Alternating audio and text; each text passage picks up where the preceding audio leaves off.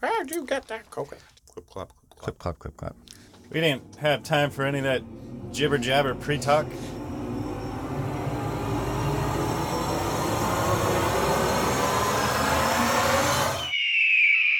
Straight into it. All right, so I'm Matthew Martinson. I'm Gordon McGlattery. This is Beards, Cats, and Indie Game Audio.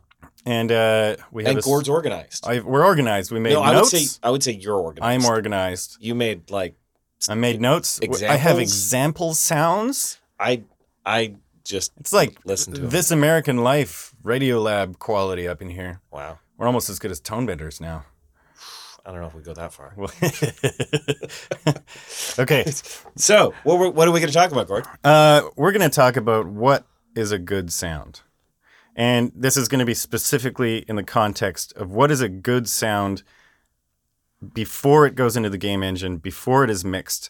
Like, what are you starting out with as your source? What is good? Yeah. Because it's a question we get a lot. It's something that I think a lot of people don't understand. They want to have taste for what is a good sound. Yeah. But they need guidance in how to curate that. Yeah. I've gotten a few emails about it and stuff, so I think we can objectively cover what is a good sound going into the engine.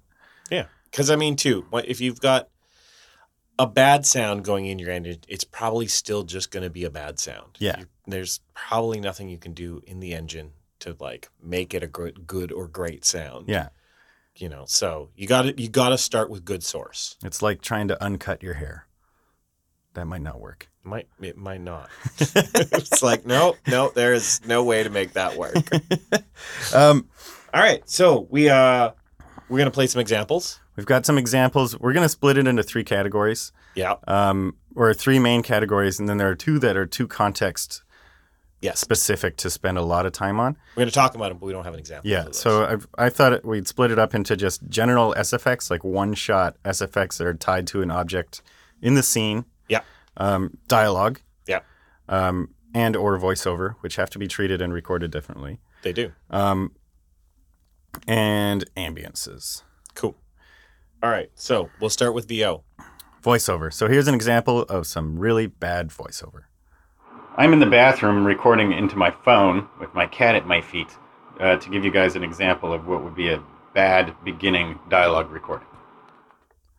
Okay, so we heard you? that. That's me. That was you recording how I have received, not for games, but I've done linear pieces that were recorded like this. Yeah, I've been hearing lately lots of horror stories of ADR pickups with cell phones in trailers and bathrooms, and it's horrifying. I'm so glad I don't have to deal with that. I had to do a commercial for a large company. Yeah, all the voiceover was recorded on a cell phone, and there was really not much I could do. Yeah, it was a nightmare. Yeah, I guess that's part of what makes a bad VO. One of the biggest things is a narrowed frequency spectrum. Which is if you record with something like a cell phone, it doesn't capture all of the frequencies, so you're left with this smaller piece that you're then trying to do stuff with, and you've just got less to work with right from the get go. Yeah.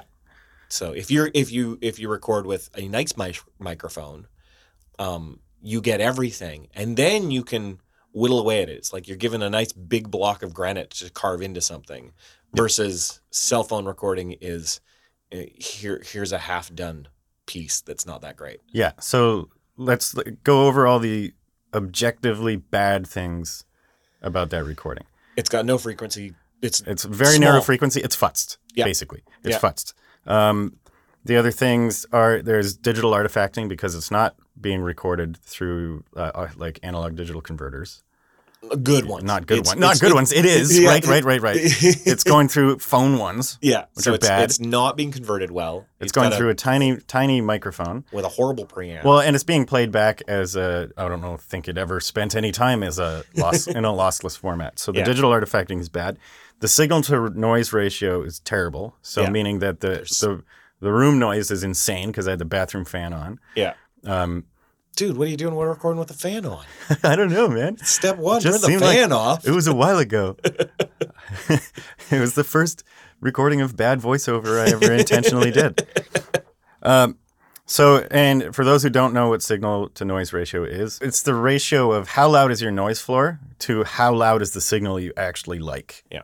But I'm like, there's a technical description of what a noise floor, the noise floor is. I'm sure there is, but I think just the SNR is terrible because the noise is almost as loud as the speech. yes. Big reason for that, and I still get recordings for a few other things, linear things, Yeah. that when they're recording onto a camera instead of into a field recorder or recording onto a phone, is that it will automatically compress. Yeah. And it auto gains. Yeah. So that when there's not talking happening, it's just like, oh, it needs to be at this level, and just pushes all the noise up. Yeah. And there's no easy way of fixing that. You can't you can't RX it. In some cases, you can't even fix that at the source. It's like using bad gear. It's like that auto stuff it's is ruined. always on. It's always on. You can't turn it off. Yeah. So it's compressing stuff. You're not getting a clean signal because it's for phone recordings. Yeah. It's supposed to be temporary. It's supposed to be something like, Hey, pick up the it's milk. like, remember to. Yeah. It's like recording ideas and stuff. And the other thing, it's roomy as all hell. Super roomy. It sounds like it was recorded in a bathroom. Because it was. Okay. And so why is roominess bad in the context of game? It's especially bad in the context of games. It's bad in all media, really. Some might argue otherwise. Fair enough, but I'm getting to my point. Mm-hmm. It's really bad in games because you don't know, the majority of time, you do not know where it is actually playing back. You use your game engine to give you your reverbs and your space and your context. Mm-hmm. So when it's already in there, you're like, it's always in a bathroom. Well, maybe your dude is yelling in the middle of a field about the artillery strike that's about to happen to him. Yeah. Now he's yelling about an artillery strike in your bathroom. Okay. There are a couple other bad things that need to be noted that are not in that recording. Yep. And that's distortion, clipping distortion. Yes. So it did have digital distortion. Yeah. But clipping, like I didn't shout. It wasn't too loud. And that's another thing you have to look out for. Yeah. These are things that can't really be fixed easily. No. Or you're wasting money if you're spending time fixing Yeah. it. So that's bad dialogue. So now we'll play a good example. Here's some good dialogue. Now I'm in my vocal booth with a pop screen and treatment and a C414, and this is a little better. Also you. Also me. I'm organized. So this one, no room noise, No room noise? no background noise. Nope. Full range, proper mic, so like full range of frequencies. Yeah. I could take that and turn that into whatever I wanted. Yeah, and that's pre-treatment too. So we can take that and make it better. There's still preamp sound. But there's everything that I would need to be like, I'm going to turn this into a voiceover, a guy speaking through a radio, a guy yelling on the other side of a field, anything. I can process that into what I need because it's got. Because everything is there. It's the full, better metaphor than the hair. Yeah. Okay? It's the full block of marble. There you go. Rather than already a statue and somebody's statue of the thinker and somebody's like, actually, I want a full-size elephant. Yeah. You're out like, of this. damn it. Damn, can't do that. So we don't need to spend too much time on what's good, I think, because I think you don't need to avoid what's good. Yes. Avoid what's bad. Avoid what's bad. Okay, next up, we're going to get into sound effects. Sound effects. So things to note are specific to game sound effects versus film sound effects. Because film sound effects can be a lot longer. Yep. Like your final asset can be as long as the object is on screen, right? Doing what it needs to do. Game sound effects need to be dynamic, which means a lot of the time they have to be a lot shorter. Yeah. Or split into multiple parts. Yeah. So this is where this isn't a podcast on what's a good sound for any media. This is very much specific to games. Okay, here's the bad sound effect.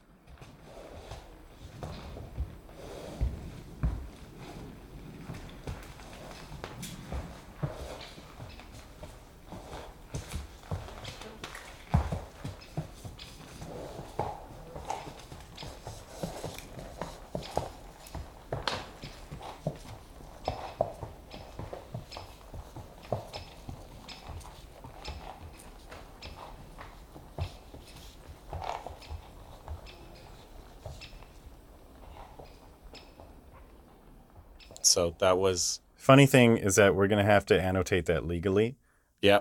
in the podcast Right. because that's what it said on freesound.org. If you ever want bad sound effects, I mean, Oh, shots fired.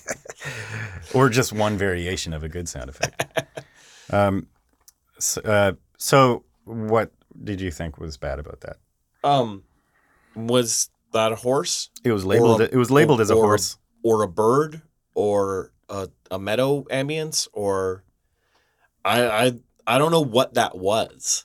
It was. I was searching for horse because I have recently bought the Boom Horses Library, and I was like, I know I have excellent horse sounds. So that to me, the first thing was it was like very muddled with a whole bunch of sounds. It wasn't a unique, specific thing that I can put into a game engine and turn into something. It was like, well, no, this is a scene of a horse walking through a field in a whole package. It's everything together. Yeah. So in a game context, it's horrible. Unless you're doing like an RPG with just a static image of a horse walking through a field. I could use that in a cutscene. There was a very specific horse walking through a field. If you had your animators animate to that specific sound effect in a locked cutscene, it'd be okay. It's great. But I can't use that in a game. No.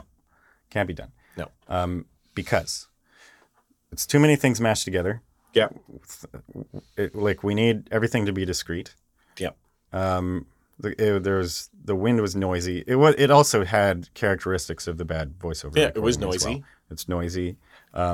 It wasn't recorded to as the preamps weren't as loud as they should have been. Yeah.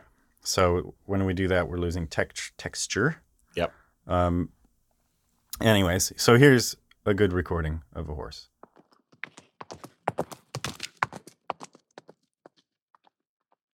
So that's from the Boom Horses Library, which is pretty sweet. Yeah.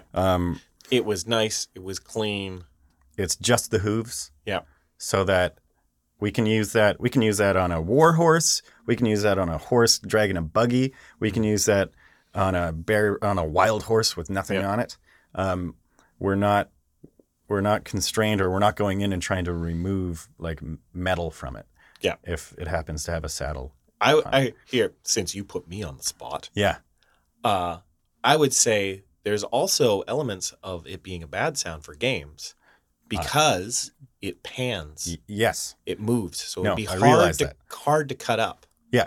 No, and because it not only pans, but it also increases and there's then a Doppler decreases. on it. It Dopplers a bit. Yeah. So I did know that, but I was kind of in a hurry. But I was going to say, we can... It has probably the 3 to 5 clops at the peak amplitude in the middle of the Doppler. Yeah, that you could cut out. You can cut those out and you can use those. Yeah. And if I have in my library multiple passes like that, because this is when we went out and did our big footstep recording session. Yes. That's what was happening the whole time too. So we've got kind of 3 or 4 at the loudest in the middle that are useful. Yeah. But then we do a whole bunch of passes and then we chop those out. So I guess I should have just cut the middle out and just played the 2. It should have just been clop. Yeah. Should we just go back and pretend that's... We could just cut it. You get the point. That's still starting from a good source point that I can then chop up and make into a game asset. Yeah. It's the bad one. I couldn't cut footstep or horse steps out of that. No, not unless you don't want it to be clop. I would just I would be giving RX a serious workout. Yeah. When I'm pretty sure we have coconuts here. Of some kind. Yeah. All right. And now next, I know Matt holds this close to his heart. Is oh, no, you know what the other thing I really wanted to hit on, which is very game specific. Yeah. That it's definitely not as big of a problem in film. Mm-hmm. Is that, and this is the free sound problem. Yeah. Is there, you get one variation. Usually people are like, I have this great sound. Yeah. One sound. Yeah. And that's breaking the cardinal rule of game audio right out of the gate. Yeah. Is it if you've only got one, what are you going to do? Just trigger that one over and over and over again? Work on a Japanese game. Yeah, you can work on something from Nintendo. Yeah, where you've got the one perfect sound and then that's it. Yeah, yes, yeah. Or if it's UI, you're good to go. Yeah, but if it needs to take place in a realistic world of any kind, you're out of luck. nobody makes the exact same footstep every single time. No. So, all right. Next up, ambiances. So I've taken some shots at some strangers on Freesound. So again, time to take some shots at myself. very nice. So spread the load. So here's a crappy ambience.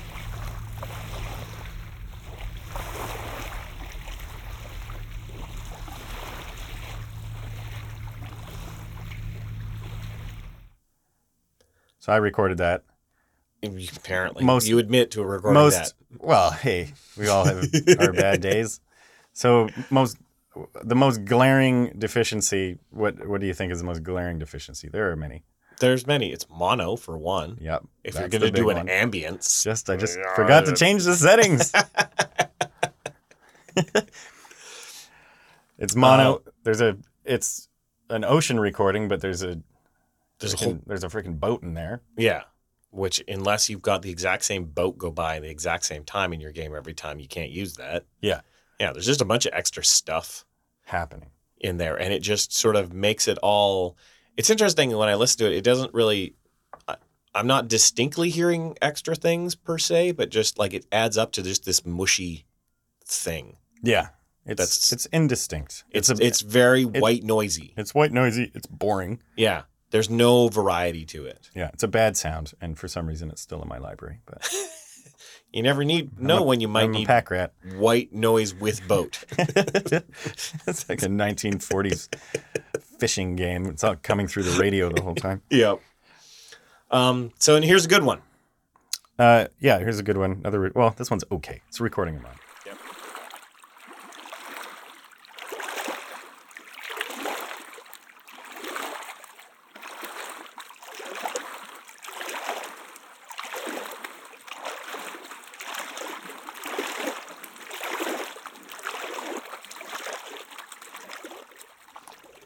Well, you got it in stereo this time. It's in stereo. It's still not perfect because it was recorded on a cheap recorder, but yeah. But this is also for people that are wanting to get things done cheaply. Just knowing how to record. Yeah.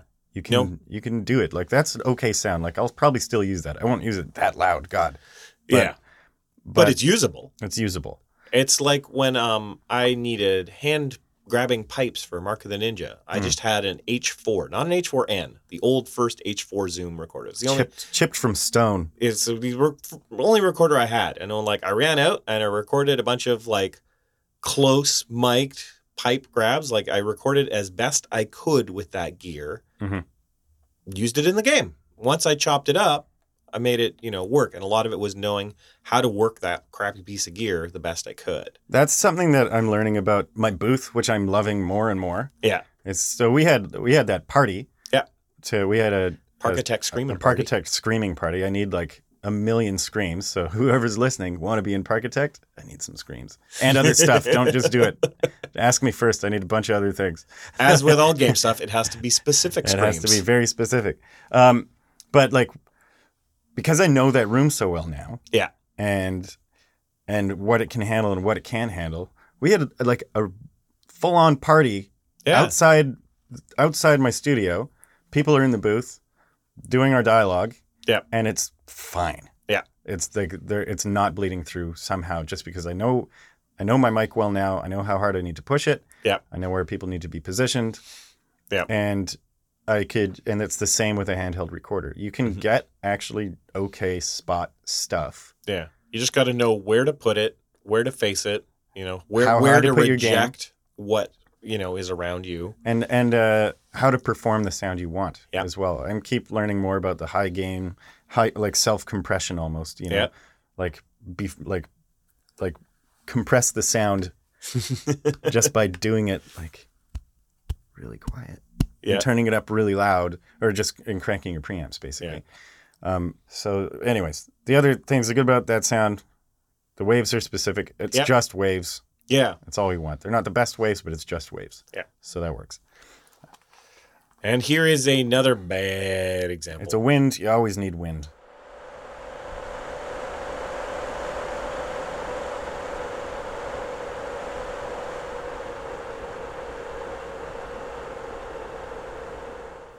Oh God, That's a wind? it was called Cold Winter Wind, I think. I think that was somebody's vacuum running. It sounded like a vacuum. Without the actually, it would be a really great recording of a vacuum where you just got the wind noise and not the vacuum mechanicals. Yeah, it's like I didn't hear it when I heard it. I wasn't like, this isn't useless. Yeah, but it's not a wind. No, it's noisy. Which wind is noise, but it's like noisy in a really boring white noise like kind of the way. waveform is just basically a flat line. Yeah, there's no variation to it. There's no variety. There's no like dynamics. Yeah, it's pretty harsh. It hasn't been EQ'd at all. I don't think there's been no effort gone into it to make it a more palatable sound. Yeah, there's no flavor. Yeah, to it. Yeah. So here's some good wind. This is from Tim Preble.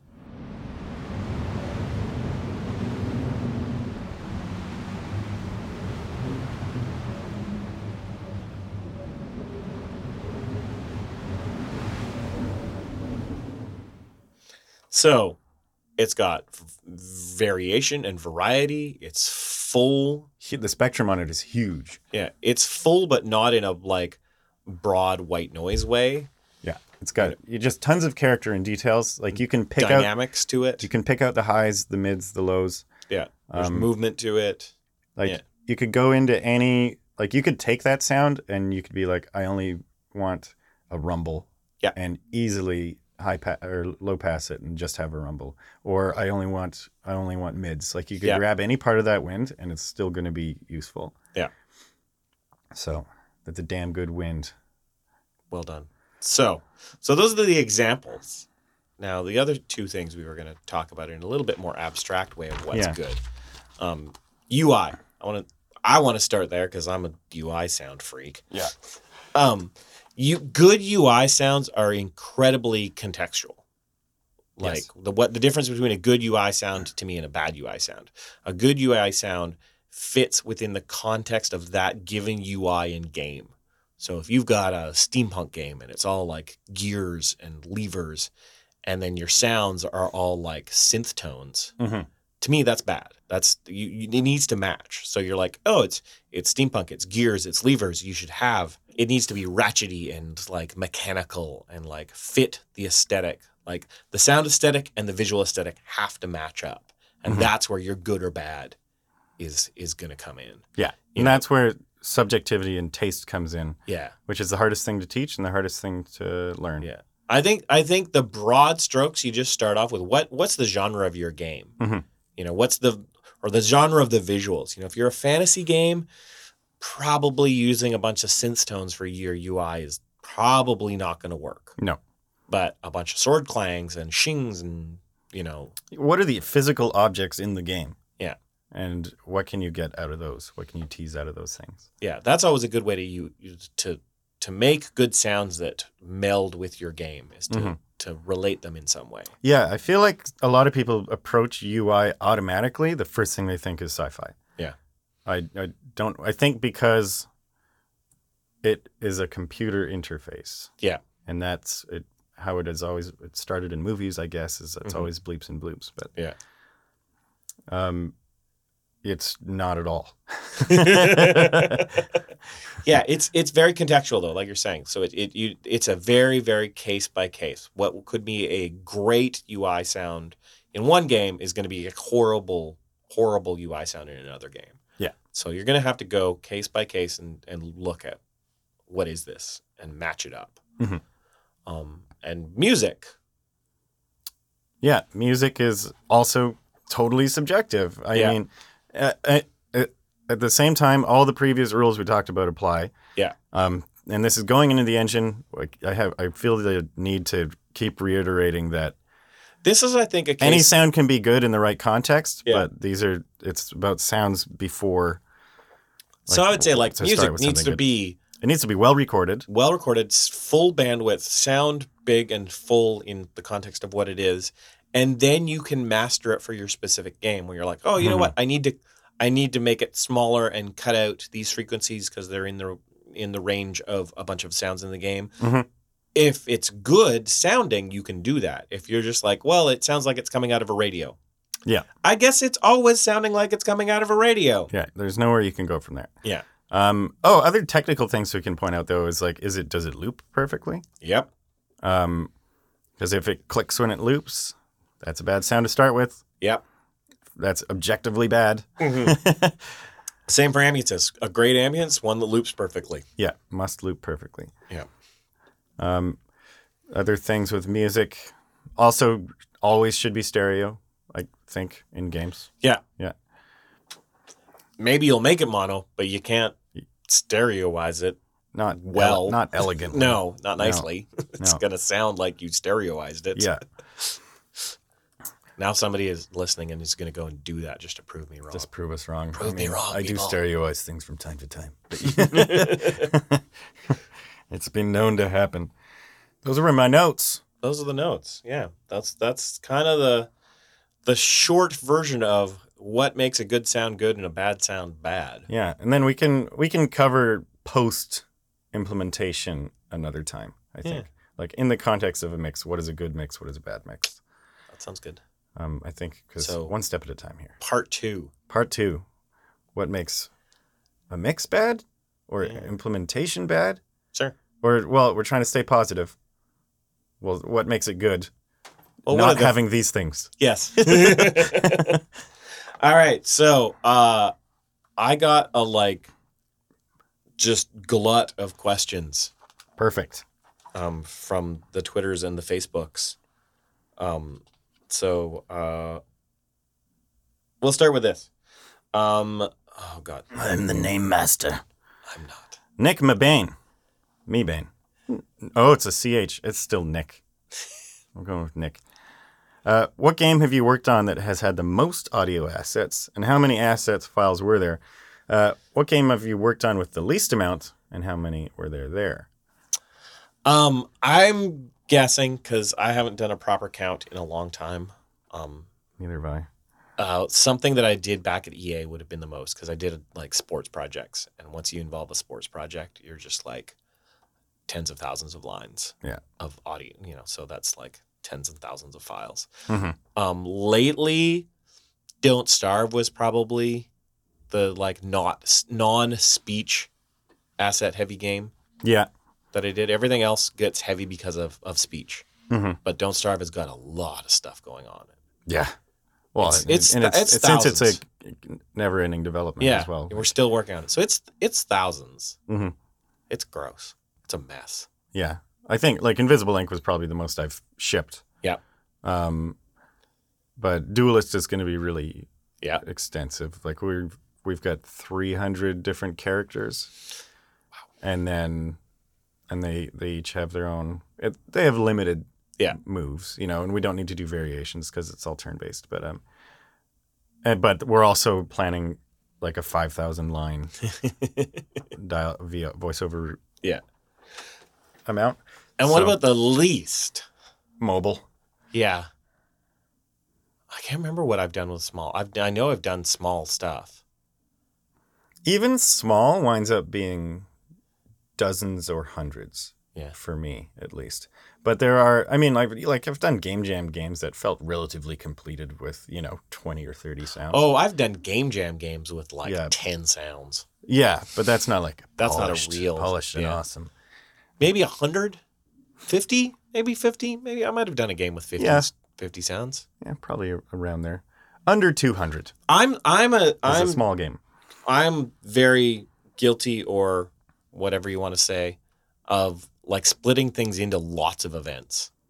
Yeah, so then are you counting assets or are you counting events? You know? Well, even an event is technically that's one animation, and I've got 3 events for that animation. Yeah, Split it up into all its chunks. So which is a good way to go. yeah, so I kind of stuff builds up into being more than how somebody else possibly would do it. It doesn't really matter, though. You need as many assets as it takes to do a good job. As are appropriate for the game in question. Yeah. He also asked how many cats must one own before somebody's officially a crazy cat person. Probably one. One. You're crazy if you have one. That was a bad idea. And then you got another one. All right. Chris Trevino asked, what are the top games that have influenced the way you think about audio and its role in video games? You go first. I was thinking about this afternoon. I think I've been more influenced by the people I work with than necessarily any given game I've played. Yeah. I think the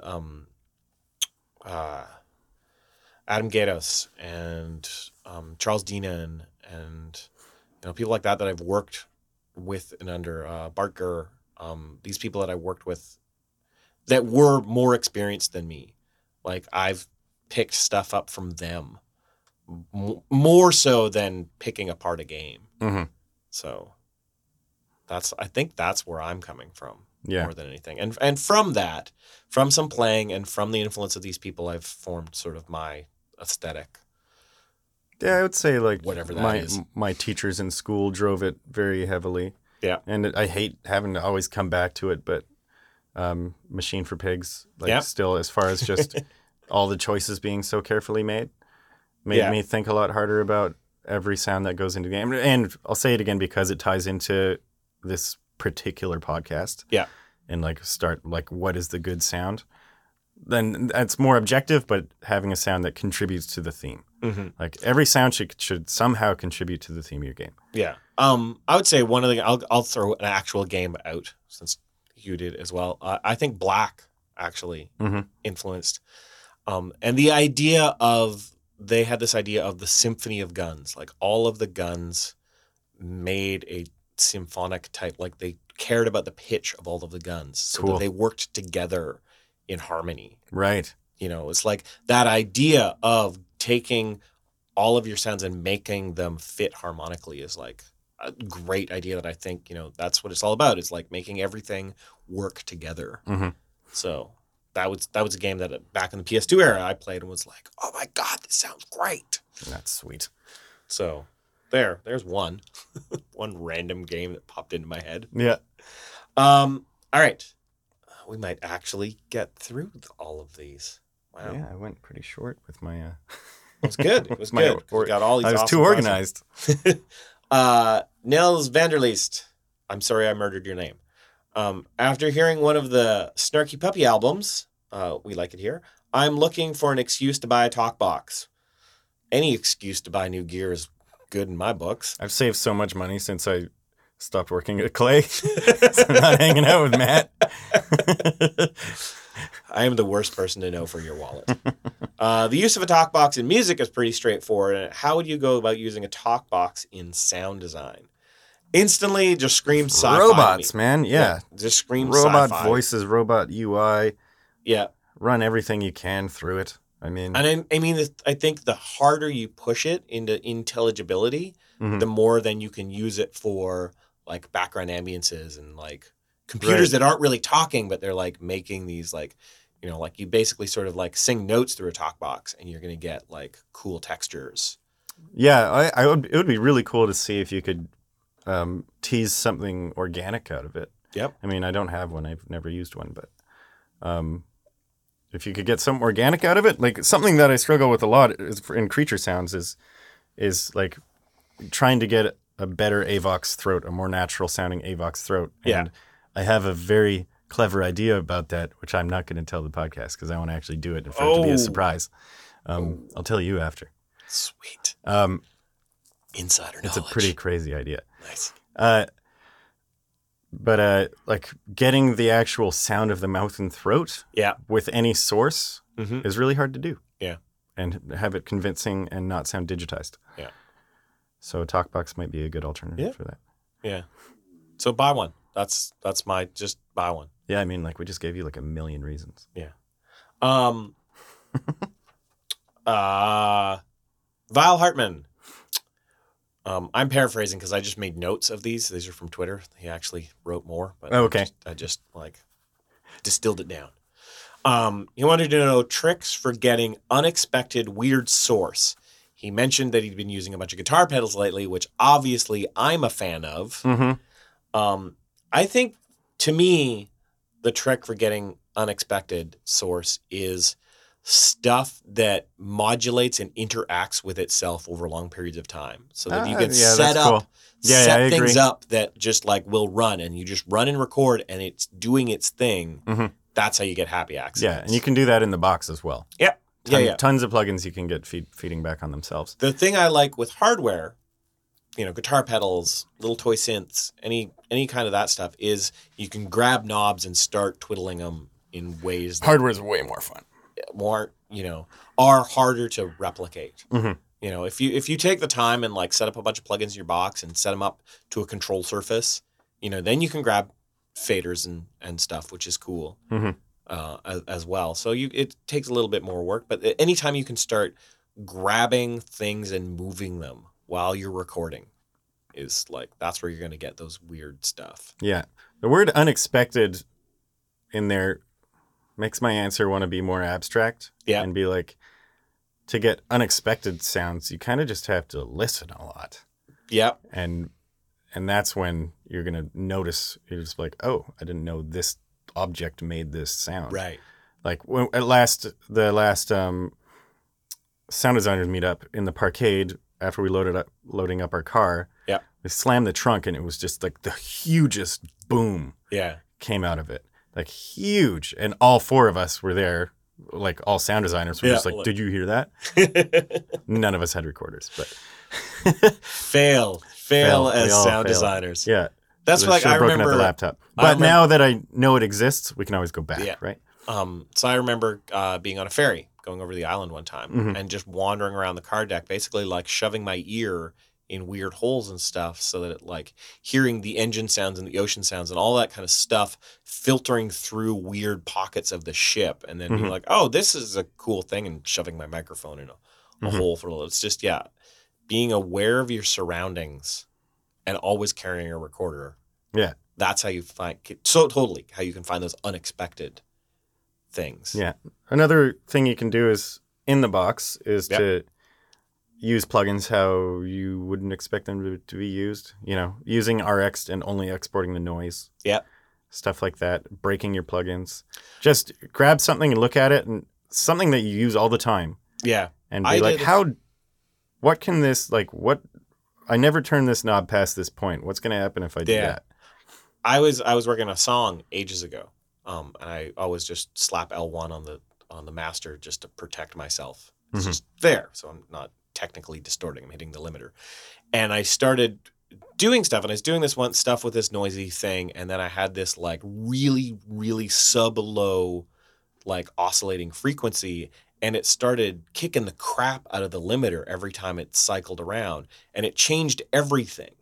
And it was like, this is really odd. This is not the two things I put in it, but I basically blew out the limiter and it made this whole other thing. And I was like, this is cool. This is an unexpected happy accident. So then I had to rearrange everything once I figured out what was going on. Yeah. Like take the limiter off the master, put all that stuff through a sub bus with the limiter on it, so I could then control it and not have it do it to the whole mix. Yeah. So unexpected sounds don't happen on purpose. It's it's not about, I'm going to make an unexpected sound right now. Yeah. It's about recognizing them when they do happen and taking advantage of it. Setting yourself up for these sort of things to happen, I think that's where you like weird things that like are going to do things together, and then you just record.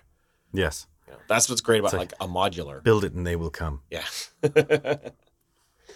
All right. Adam Croft, what's the best taco you ever had? Best taco? Best taco.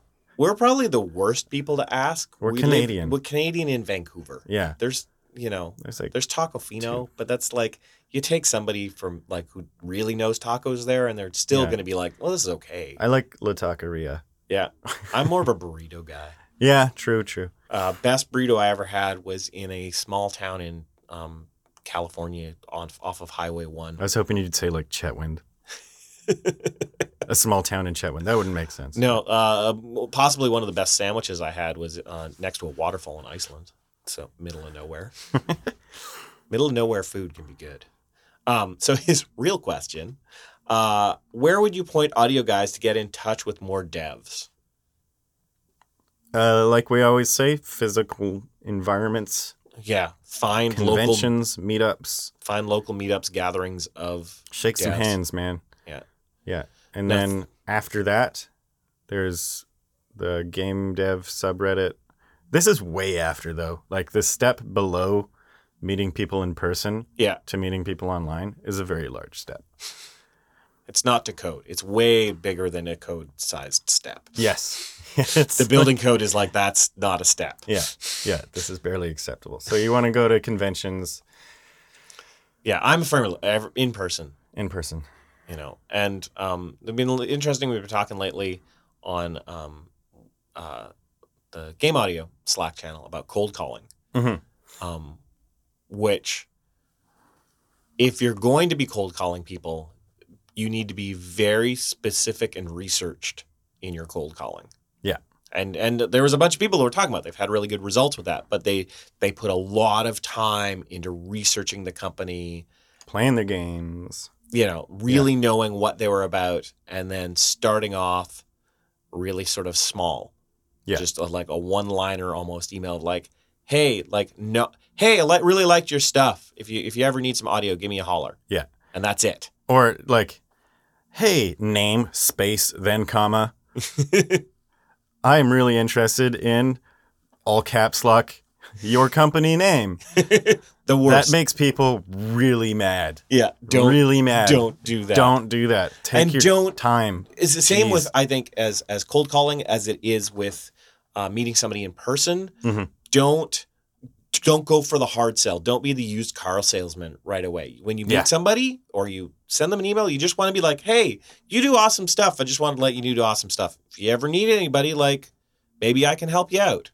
Yeah. Not, hey, I really love your stuff. I really think that I could do the audio better than anybody else. Here's my company. Here's my card. Here's my demo reel. People are like, oh my God. Pretty hard sell. Don't do that. I don't know. Relax. Soft sell it. And yeah, I don't know where else to meet people. I'll leave it at that. Yeah. I've been so far out I of think freelance, I'd die if I had to now. Yeah, we run the closest to the secret underground movement in Vancouver, and it's not very secret. Jay Fernandez said, our lovely guest from last episode, Ah. advice for designers on a budget, what's necessary for awesome on the cheap? I don't know, go listen to like the other 20 episodes. It's the Indie Game Podcast, Jay. I would sincerely answer that with just use what you know. Yep. Don't worry as much about being original. Use what you know is good. Get a recorder. That's the one thing I'd be like, yeah. get a recorder. If you can afford $100 for a recorder, get that. If you can afford more, do that. Mm-hmm. Get the best gear you can with what you've got and work it. Mm-hmm. Work with it and get to know it and just whatever you've got, you know? Yeah. I don't know. I don't think there's any really secrets. Watch for sales. Yeah. I think the most of the stuff I would say about it are really just like normal like finance stuff. Yeah. Don't overbuy. Only buy what you need. Yeah. I feel like we're just ripping through things. Yeah. Well, it's content full. Chock full of content. Just balls to the wall content. Topher asked about when dealing with hard time constraints, where can you save/earn back time without sacrificing quality? I don't know, Topher. I don't know. I would say learn your processes, learn your batch processing, learn your like how to use your gear most effectively. Yeah, that's what I would say. That's You know, like know your libraries, yeah, which is kind of like not something you can rush, but I'm way faster now just because I know what exactly what sound I need. This is for like the Hero Dog, Sea Dog, Yeah. Sea Dog, Hero Dog type thing. yeah. Um, I instantly start thinking of stuff like, oh, I've got to process like 10,000 lines of speech. Mhm. Well, how do I batch process this so I'm not bouncing out every single individual file? yes. You know, it's like find things that can be automated into a process. Look at like what Rene Coronado does with Keyboard Maestro Mhm. and stuff. He's got like all these automated scripts so that like he's not manually doing a whole bunch of stuff. It's like, here's an action that is exactly the same every time you do it. If you can make one key press do that Yeah. instead of 5, Mhm. you're saving time. Yeah. If you can become a master at Reaper, you're probably going to be pretty efficient because of the macros. But so I think we're not that's there yet. how you save time is learning your tools and learning the shortcuts of your tools. But you know what saves me the most time? Yep. Making faster decisions. Yep. I lose more time to indecisiveness Yeah. than any other thing, I think.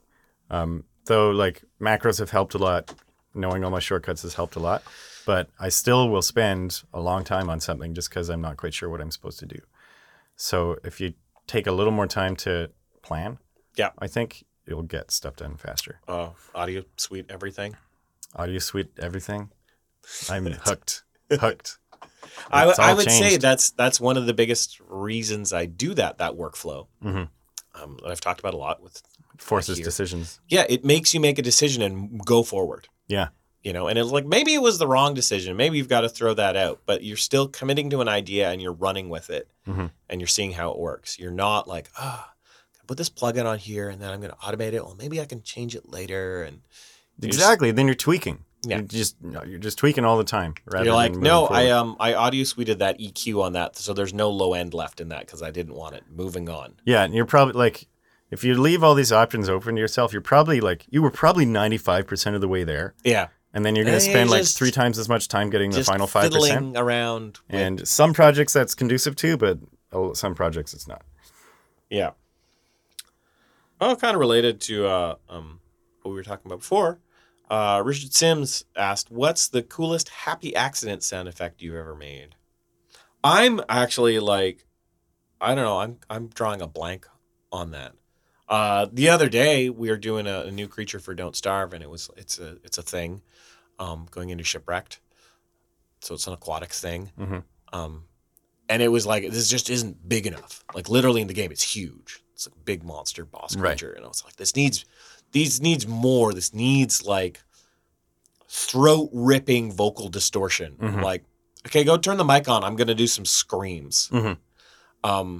And I don't know if you can tell, but my voice is a little fried right now. And that's because I yelled my face off 2 days ago. I was doing that last night. And that's what I did. And it was awesome. It was, I don't know if it qualifies as a happy accident, but I was talking with who was making that sound. I was just like, hey, this is what this needs. Oh, I'll just do that. Maybe that'll give you what you need. Yeah. And he directed me, and I gave, it was like longer, shorter, louder, whatever, and just shredded my vocals for a couple things. And he's like, perfect. Like, nice. That was, so I've had a lot of, I think I get more just like those sort of recording, like me making sounds turns into happy things like the gobbler and stuff. Yeah. Too.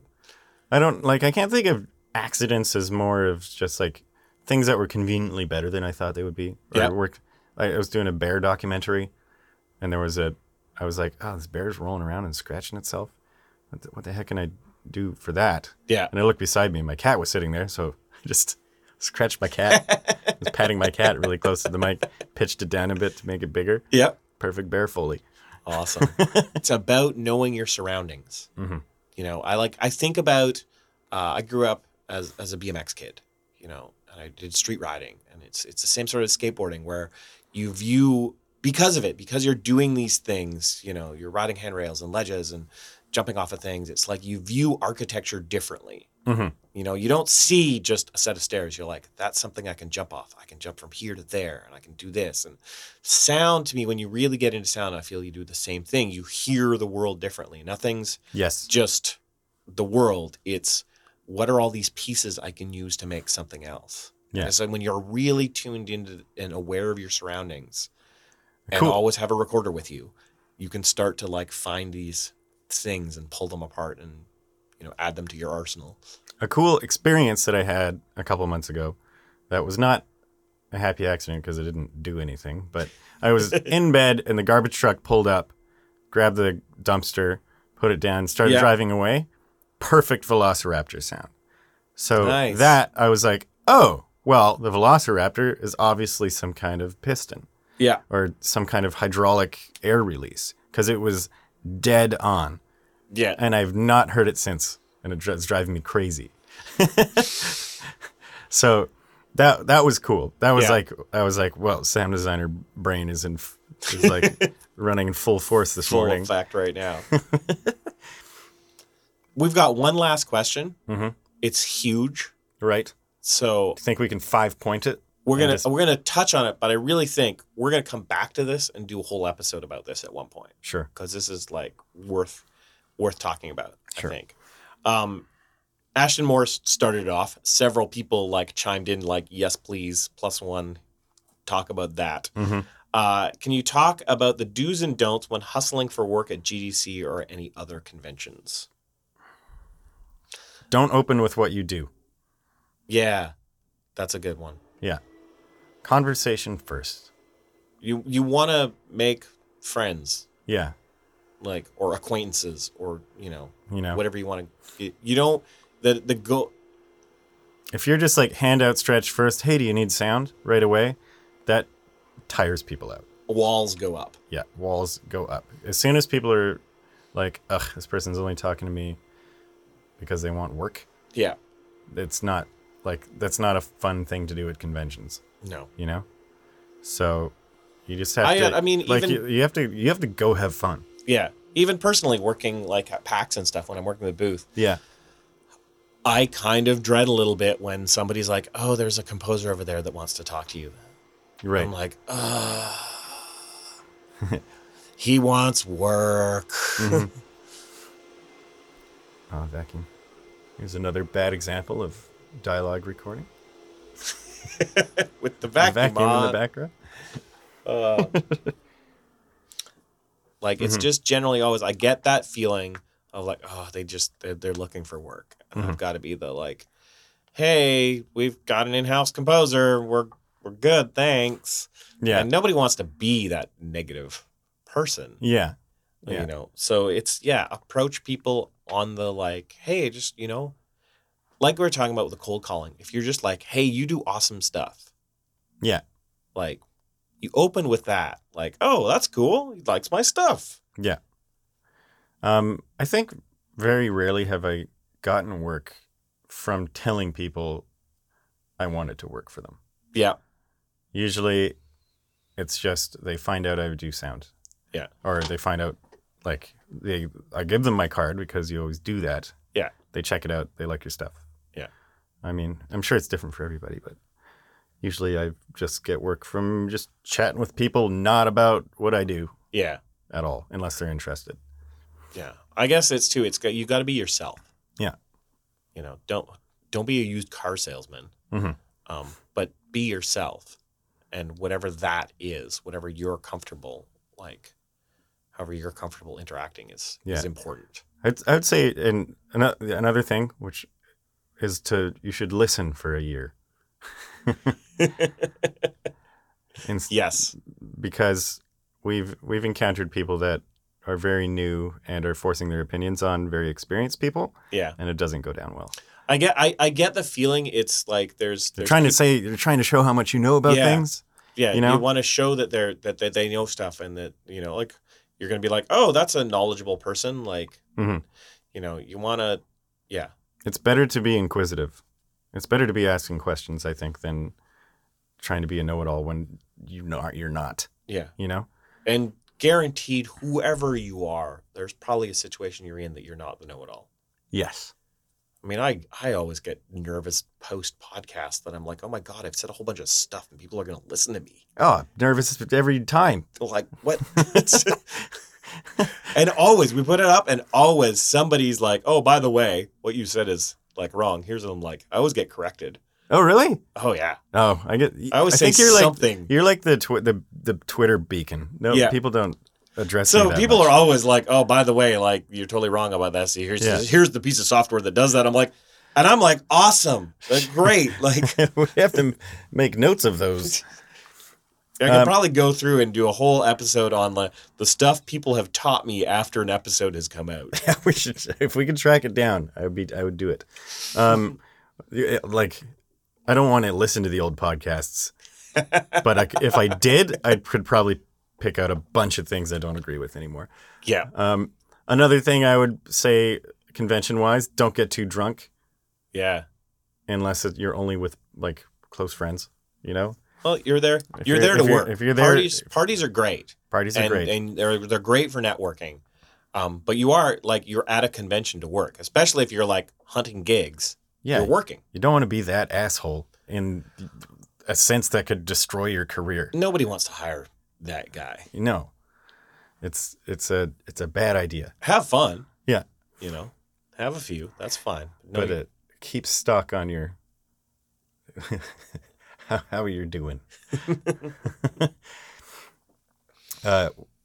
Maybe it's not a full podcast. maybe we're actually getting to cover this. Maybe we actually answered it. Maybe we freaked out. I just saw that and was like, oh my God, that's huge. So it's like It's hugely important, but Yeah. maybe it's not hugely the steps finessed. the steps to it are quite simple, really. Yeah, don't be a dick. That's it. Yeah. Don't be a dick. Yeah. You know, be yourself. Don't be a dick. Don't overstay your welcome. Try to help people more than help yourself in Yeah. a way. Like it's about getting to know the people and what they do. And hey, maybe we can do something together. Mhm. Not hire me. Yeah, exactly. hired me We're trying to build mutual, Are you trying to hire? mutual You relationships should hire me here. right now. Yeah. I've got my laptop. I'll make you some sounds right now. What's your game?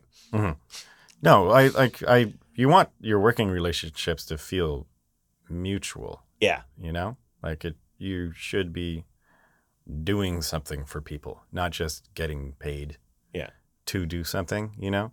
And it's not that every work partnership needs to be like your friends, No. but the feeling of like these are my good acquaintances. I'd much rather work with my like good acquaintances Mhm. than some stranger. Yeah. Right? So you want to build those relationships so you're at least like, hey, I know these people. Yeah. At least on a professional convention level. Yeah. I would say, and some people might disagree with me on this one as well, is don't necessarily to pretend, if you meet someone you don't know, Yeah. just, don't know them. Yeah. Don't pretend you know them. If like you see they have like a name tag for a company that you really love, but you don't know who they are, Yeah. like just be honest, I would say Like, I that's don't know actually a great opportunity to be inquisitive about You stuff. can ask It's so like, many hey, questions about stuff. Yeah. I see that you work for X. What do you do there? Who are you? Like, what games have you done with them? How long? Like, I didn't know anyone my first year. Yeah. Like, because I was not entrenched in the game industry. yeah, I just wanted to work on games. I've never been entrenched in any form of like pop culture. So I didn't know anyone. I was meeting like shaking. I shook hands with Tim Schafer. No Yeah. idea. Just important people, but they're all just people and they're nice. And most of them probably aren't taken aback if you don't know who they are. yeah. Well, there's another thing. A flip side of that: don't fanboy out on stuff. Yeah. Fangirl, whatever. Don't fan people out on. If you meet Tim Schafer, you can like shake his hand and say, "Hey, nice to meet you, Tim. Really love your games." That's it. Tim's just a dude. If you're like, "Oh my God," he's probably not going to work with you. I feel like that goes away after like you turn 28 or something. I don't have that for anyone anymore. I don't think. We'll see. I'm trying to think of who I would fanboy out on. I've never encountered any like movie stars or anything before. I've worked with someone. Caitlin does all the time, and I think she fangirls out a bit. Yeah. So don't do that. Yeah, try not. Anyways, I think we covered it. Yeah. That's pretty much the broad strokes of that We're one. open to so much content. Yeah. This is a chocked full. So Just it's overflowing like a with pound content. cake podcast. It's heavy. It's Heavy. dense. Heavy. A heavy cream-filled podcast. All right. Thanks Well, for listening. Thanks for listening as always. Bye.